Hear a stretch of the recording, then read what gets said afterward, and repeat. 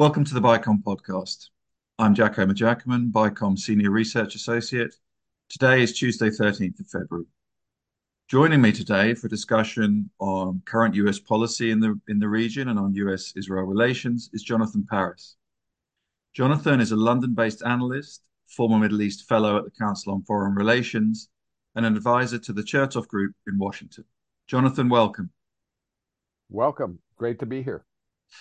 Let's start with Rafah, Jonathan, where all the indications are that the Israelis are preparing an operation. Has the US been reassured by Biden's phone call with Netanyahu over the weekend, in which Biden stressed the need for a humanitarian solution for the 1.4 million displaced Gazans there before any kind of operation? The Well, Americans confident a route back to Khan Yunis can be found? well, I think there was some modification in Biden before the call. I think he was adamantly against this Rafah operation, but I think in the call he said something like, "It shouldn't happen unless Israel has a credible plan to protect civilians." So it gives Israel the ability to come up with a credible plan, and that's what's Israel's trying to do. A number of scenarios and that they're talking to Egyptians about, and I'm sure they're talking to the United States about to protect, uh, some of the so many people crammed into Rafah. I think I've heard 1.4 million people, and it's not a big town. Um, so I think the U.S. is there, but we'll have to see how bloody this Rafah occupation goes if it happens. Thank you. I mean, we're gonna explore a wide range of issues, but let's stick on the same kind of tone, and let's talk about Anthony Blinken's visit last week. We really Yeah. saw him speak in tougher terms than at any time since October 7th. The Israelis is in general is U.S. patience running out, and what are we to make of Blinken's insistence on meeting alone with Chief of the IDF Staff Halevi? Well, I think Secretary Blinken, speaks for the president, and I think his impatience Blinken showed reflects President Biden's growing impatience, mainly not with Israel. I think Biden's support for Israel remains solid, but I think he's come to the conclusion that Bibi is putting his personal legal interest ahead of Israel's best interest. And once you get into that mindset, there's that lack of trust, and that really is affecting, I think, the relationship between the administration and Israel at the moment. As far as the Halevi meeting, I think Blinken wanted to hear from Halevi as the operational guy, exactly how Israel is planning to protect the civilians in its ongoing operations, because that's really been a big problem for world opinion, but it's been a big problem for the Biden administration. It's becoming a domestic political problem. So I think that's what he wanted to hear from Halevi. Let's stick with that domestic political problem and really try and understand how big a domestic political problem it is for him. What's your understanding of kind of U.S. public opinion regarding the Biden administration policy? I mean, the headlines see a lot of kind of atypical case studies of like places like Dearborn, Michigan, but what's the national mood, and do you see it being a factor in the election? Uh, the national mood is not Dearborn, Michigan. Dearborn, Michigan, as some of you may know, is a heavily populated Arab American area near the car making industry. A lot of Arabs emigrated from the Middle East long time ago. It's predominantly, I believe, a Christian Arab community, as is places in Pennsylvania. So Michigan and Pennsylvania are two very important states in the election. These are the Midwest swing states. They could go either way. So the Arab vote is important. But look, it's not clear on the national polls right now if there's a clear loss of support for Israel. If anything, it's about even slightly. I mean, people are slightly, a majority are less satisfied than very satisfied with Biden's handling of the Middle East crisis. But I think the real point here is it's too early to tell what the Arab American vote and will have on the election. So many other more salient issues are important. What is the health? What is the health of President Biden? What are the legal issues of the candidate, presumably candidate Donald Trump? What about these wild cards like Robert F. Kennedy Jr., who's running on an anti-vax candidate campaign? What about these so-called unlabeled candidates? There's a whole party called unlabeled candidates, and the growing Green Party in America. These can all affect the outcome of the election far more than the Arab American vote or any vote against Biden's handling of the Middle East. Thank you, Jonathan. I mean, let's stay with the issue of kind of U.S. attitudes to the Israeli-Palestinian conflict just for a minute, and both at the kind of political and I suppose popular level. Do you think they reflect really the kind of status quo ante in that, are people do people broadly think about this issue as they thought prior to October 7th and the subsequent war, or has this been potentially kind of paradigm shifting period in terms of US attitudes? Well, that's a tough question. I still think, despite it being on the front page, if you open the Wall Street Journal and the New York Times, the front page story, Rafah, I think that by and large, most Americans are focused on other things than foreign policy. And when it comes to foreign policy, most Americans are pretty much in favor of Israel and either put it this way, those who follow the conflict carefully and see day after day the coverage of civilian casualties in Gaza, and it's really heartbreaking to see so many deaths and wounded Palestinians, those people are affected and they are maybe experiencing a paradigm shift. A lot of these people are under the age of 35 and have never been exposed to an Arab-Israeli conflict. I, unfortunately, have been exposed to all of them since 1967. But if you don't have that background, you could take a pretty tough view about Israel's war. They call it Israel's war. But I think, by and large, the American public is still with Israel. And to the extent that it's concerned about American foreign policy, it's more about isolationism. It's more about why are we paying so much for our defense when Europe can't even pay 2% of their GDPs for their own defense, even though they're threatened by Putin in their own backyard. It's those kind of issues that are galvanizing, particularly the Republican masses. Thanks. I mean, let's stick with two questions on that issue itself. Should Israel be concerned about that kind of sentiment, and should it be concerned that Trump's recent statements on NATO and the kind of things you describe would signal a more isolationist presidency were he to win? Isolationism has always been a fear, but it's never quite materialized. I remember Patrick Buchanan during the I guess it was during the pre-Clinton era, as he was an isolationist, populist Republican candidate, but he never got anywhere. Look, if Trump gets elected, on the one hand, he's the father of the Abraham Accords. On the other hand, he can't stand Bibi. Okay? On the one hand, he dislikes the Islamic Republic of Iran more than any other country, other than maybe North Korea. And yet, he may withdraw U.S. troops from Iraq and Syria, which is a principal aim of the Iranian regime. So I guess I'd have to say, who knows?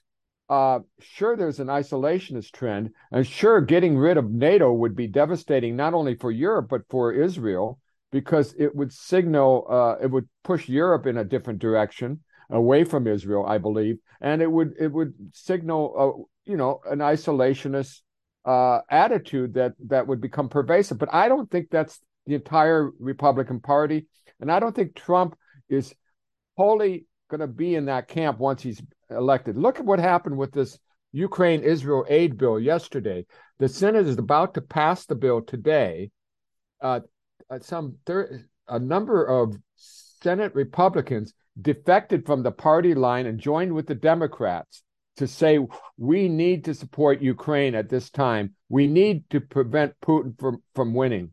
Sure, most Republicans may be against the Ukraine aid bill for isolationist reasons, and they're primarily against it because they want to be against Biden. But they're not for Putin winning. They're not for the world, the Americans leaving the world, because a lot of these Republicans are real hawks, and when you attack America, they get very, very reactive. So it's very confused, this isolationist canard. Thank you, Jonathan. I mean that preempts the second question, which perhaps we can go into a little bit more detail on, which is by the challenges that Biden has faced in packaging military aid to Israel with that to Ukraine. Can you explain a little bit more about the sort of politicking going on here, both within the Democratic Party and especially sort of factions on its left, and also within the Republicans themselves, between the kind of mainstream and what's known as the Freedom Caucus? Well, I think, first of all, just the update is that the Senate is about to pass a $95 billion US dollar package for Ukraine, Israel, and a little bit for Taiwan. $14 billion for Israeli missile defense and to finance other weapons of Israel. And humanitarian aid for the Palestinians is included. The Democrats were divided, but they got on board because they want some of the more left Democrats wanted provisions that withheld aid to Israel if they used it in a way that was incompatible with human rights and laws of warfare, etc. But it seems like Biden has just issued an executive order or signal that he's going to abide by that himself. So, in other words, the Democrats didn't feel like they needed a specific provision about that since Biden has taken it on. Within the Republican Party, as I said, there is Trump, who's talking about, hey, why are we giving aid to the Ukrainians? Let's make a loan. He brings his own business ethos into international affairs with sometimes chaotic results. But that's the latest mantra. The other mantra of the House Republicans, you mentioned the Freedom Caucus, is this sort of a right-wing Republican group. They will insist, probably, because the House has to pass the bill as well for the aid to happen. They may insist on tying it to border controls from the Mexican border, which is a very hot issue in the Republican Party. Thank you, Jonathan. Let's just change focus. Biden and the administration in recent weeks have really talked hard about a sort of reinvigorated commitment to two states. To much kind of cynicism in response. What kind of timeline are they envisaging here, and is it realistic? And what are their current assessments of Mahmoud Abbas and the Palestinian Authority? Well, a number of things. First of all, a general statement about war and opportunities that come after wars. You remember World War I, and then you had this great Versailles Treaty and League of Nations. But I guess the best example of the opportunities that can come out of a very devastating war is the Yom Kippur War 50 years ago, when Israel was surprised attacked, just like they were on October 7th. And out of that war followed the Egypt-Israel peace treaty in 1979. Now, this 55-year-old treaty, 55-year-old, think about that. It's older than most people listening to this podcast. It was just reaffirmed by the Egyptian Foreign Secretary just yesterday in rejecting speculation that Egypt might move away from the treaty if an Israeli invasion of Rafah precipitated Palestinian emigration into the Egyptian Sinai, which Egypt is very much worried about. So there's an opportunity here for something good to come out of this. I remember right after the war, a noted London professor said, this will bring the two-state solution back to the table. it had kind of become invisible in the last 4 years, as you know. Here's the problem.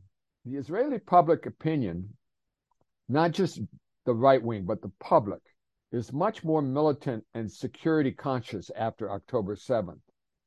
And they are likely at best to agree to a long roadmap. I think the key on the Israeli side is getting to an Israeli election, which would probably be followed by a centrist government more in tune with the US and the world and in tune with the Arab demand for an irrevocable commitment to two states, to use Saudi language from last week. Irrevocable commitment, not just a slogan, but a commitment. I don't know how you're going to square the Israeli public security consciousness with the Arab demand and now the world demand and the U.S. demand for clear and irrevocable steps toward a two-state solution. I mean, we've heard Biden speak occasionally in more kind of measured language where he says things like, a state can mean a variety of things. And I wonder if you think perhaps that he's envisaging that kind of irrevocable progress, but perhaps not to a state as the Palestinians have always understood it.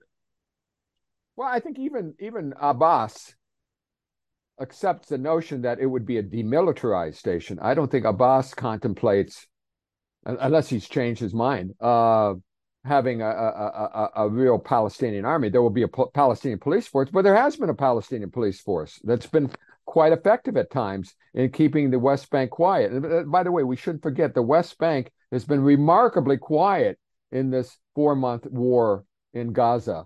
And it has something to do with the Israeli intelligence, but it also has to do with Israeli cooperation and help from the Palestinian policing. So I'm not sure. So how do you define it? It has to be a state. I think the real issue is interim versus final. That was a big conundrum of the Oslo peace process. It was meant to be something that would lead to a final state within a number of years, less than 10. And somehow it remained interim for the whole period, since basically it began. And so I wonder whether the Palestinians will be more insistent on a more tangible commitment this time than this sort of step-by-step incrementalism that was favored by U.S. negotiators in previous administration. Whether Biden will go for this is a tough question. One final point. The basic problem you have is that the three main parties, Palestinian Authority, Israel, and the Americans, are run by kind of aging leaders or leaders that have run out of gas. And, you think about the United States, why would Bibi commit to something to President Biden when there's a pretty good chance that beginning of 2025, less than a year from now, you might have President Trump with a whole different view on the two-state solution. So it's kind of, they're all waiting each other out, and that doesn't make for rapid decision-making. Indeed. Let's turn to another aspect of kind of Biden regional diplomacy. Before October 7th, the big story was potential normalization with Saudi, with reports suggesting it was really not that far off.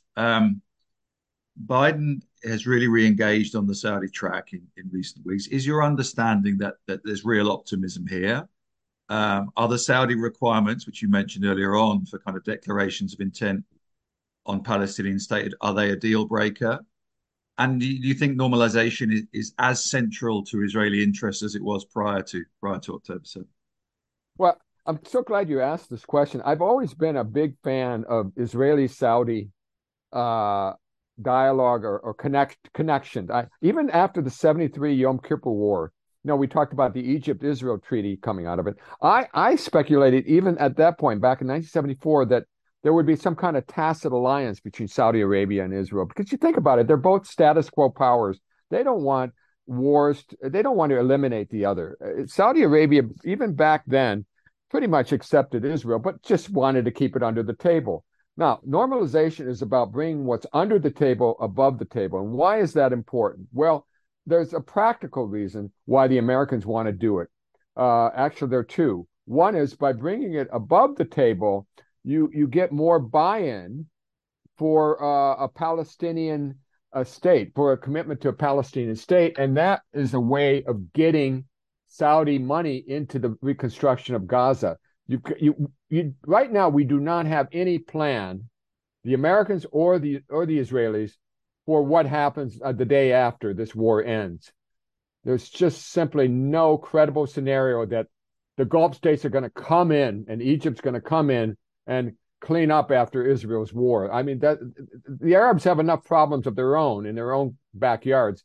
So how do you incentivize the Arab moderate, especially the wealthy Gulf states, to get involved with Gaza? Well, one way is you have a normalized relationship between Saudi and Israel, and that only comes with an irrevocable commitment, to use the Saudi language, of Israel to a two-state solution. I don't think Israel's political class right now can agree to that.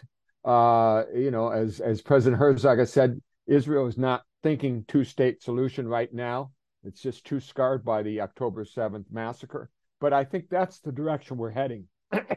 And one final thing, the U.S. likes normalization for a second reason, which is that by bringing Israel and Saudi together, you create the genesis of a Saudi-led regional security architecture that can kind of deter Iran and Iran's proxies from causing mayhem in the region, which they are doing right now.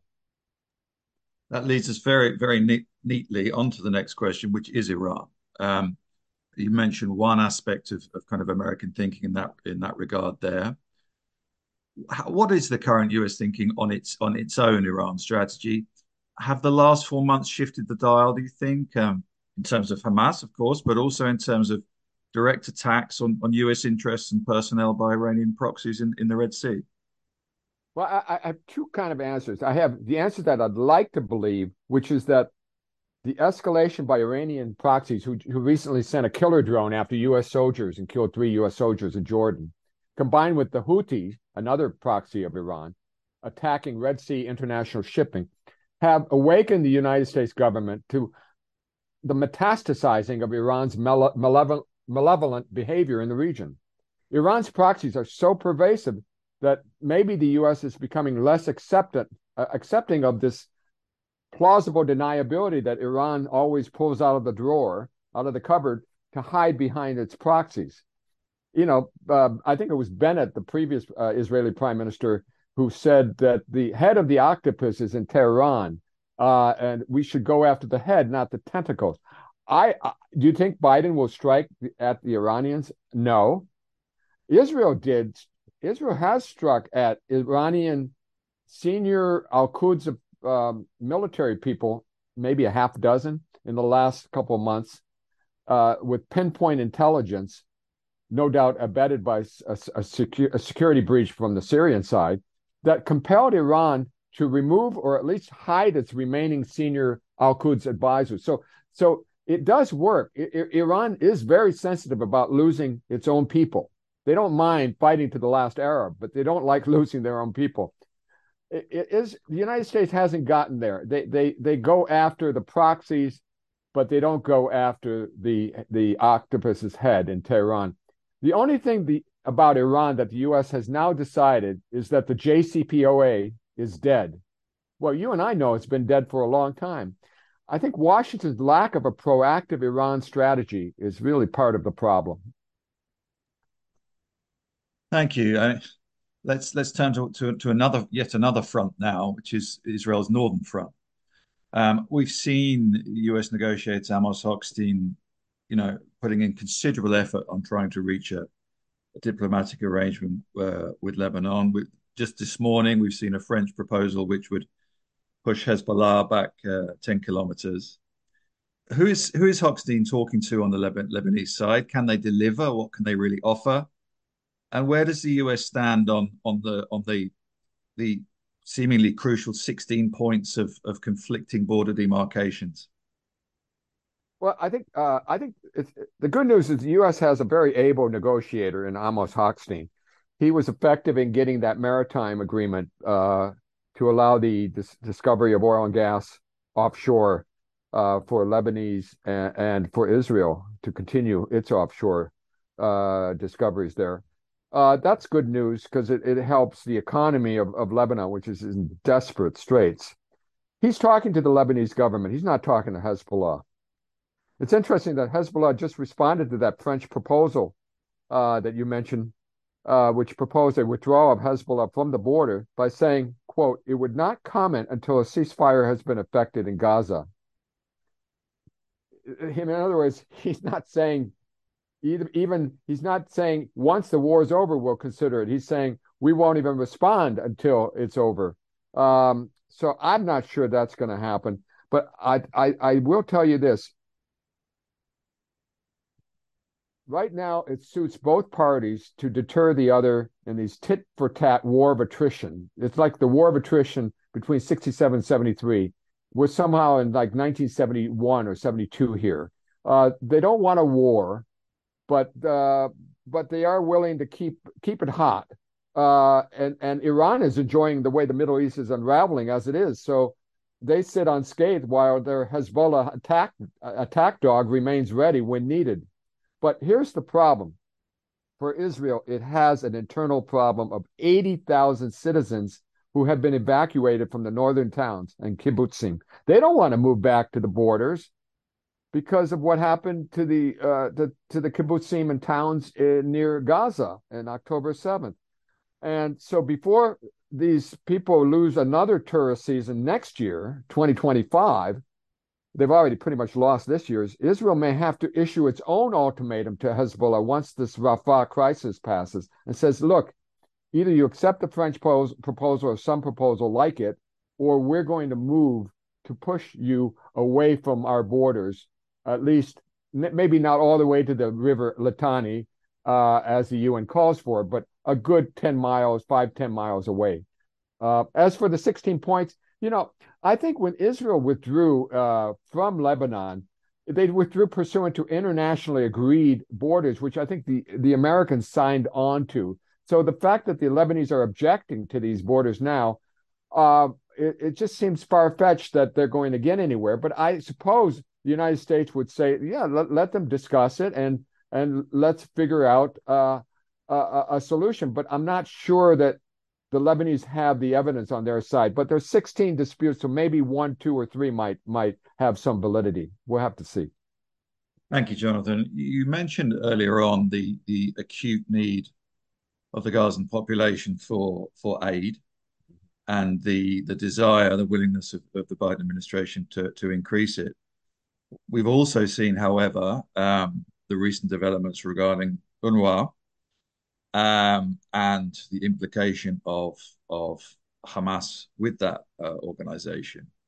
What's the US plan in this regard? Perhaps also touching on Israeli perceptions of quite how much aid is currently ending up in Hamas hands. Right. Well, there's no doubt that Israel is very concerned when these aid shipments come in, particularly when you're dealing with like communication equipment. The aid agencies need to communicate in Gaza, so they send these communication. But that's precisely the stuff that Hamas needs. So it's often the case that the Israelis will not permit those kind of equipment to go into Gaza from Egypt. Look, UNRWA, you alluded to the fact that it's pretty clear that UNRWA personnel participated in the October 7th massacres. That's bad enough, but 10 times as many were members of Hamas or Palestinian Islamic Jihad employed by UNRWA. Now that was bad enough to push the Western funders to put a pause on their funding. But last week you had the bombshell finding of an extensive Hamas computer farm. It's like one of these Amazon computer farms, that we have in the clouds, where they had one right underneath the UNRWA's headquarters. And this has made UNRWA's long-term viability in its present form a big question mark. Congress is probably going to support Israel's maximal demands for the medium to long term. Although the Biden administration may wait and see what comes out of the UN Special Committee's investigation of UNRWA. So I think For the short term, though, the funding needs are so acute because of the civilian disaster going on right now in Rafah and elsewhere in Gaza that even the Israelis want to permit UNRWA to continue in its present form. Uh, but there is that danger, as you mentioned, that the stuff continues to be siphoned off into Hamas, and better mechanisms have to be found to get the aid in. One idea I heard is that you could ship some of the aid into Rafah. You don't have to go through the by land from Egypt. You could go by ship. But all these things, it's very difficult to implement in a war zone. Thank you, Jonathan. One final question. Another huge issue in the last month or so has centered on the ICJ, and the case brought by South Africa accusing Israel of genocide, and the court's interim decision that they will be hearing that case in full. Um, what's your understanding of the administration's position on the case? Well, we know that the United States opposed the ICJ from taking on the genocide case brought by South Africa when it was first brought. And I believe that Israel and the United States were both not displeased with the decision of the tribunal to refuse to call for an Israeli ceasefire in its interim ruling. I didn't say that Israel was pleased with it, and I assume the U.S. wasn't pleased with some aspects of the ruling. But the result was not a bad result from the U.S. point of view. It's still a bad precedent to bring genocide charges. Genocide, the concept of committing genocide was created in 1946 uh, in the aftermath of the Holocaust, when you had a clear decision of a country to destroy a group as a group. Now, I would say that in this case, if you wanted to find evidence of a charter calling for the destruction of a group, you would find it in the Hamas charter and not anything in the Israeli society. And it's interesting that I just noted some Israeli hostage families are trying to bring a lawsuit to the ICJ declaring that Hamas has committed genocide in this war. Jonathan, thank you very much indeed. I think we've touched on a lot of interesting points, and if nothing else, I think we've shown quite how many interlocking pieces there are, adding up to the kind of total current situation, and how many difficult needles the administration is having to thread. Jonathan Paris, thank you very much. You're welcome.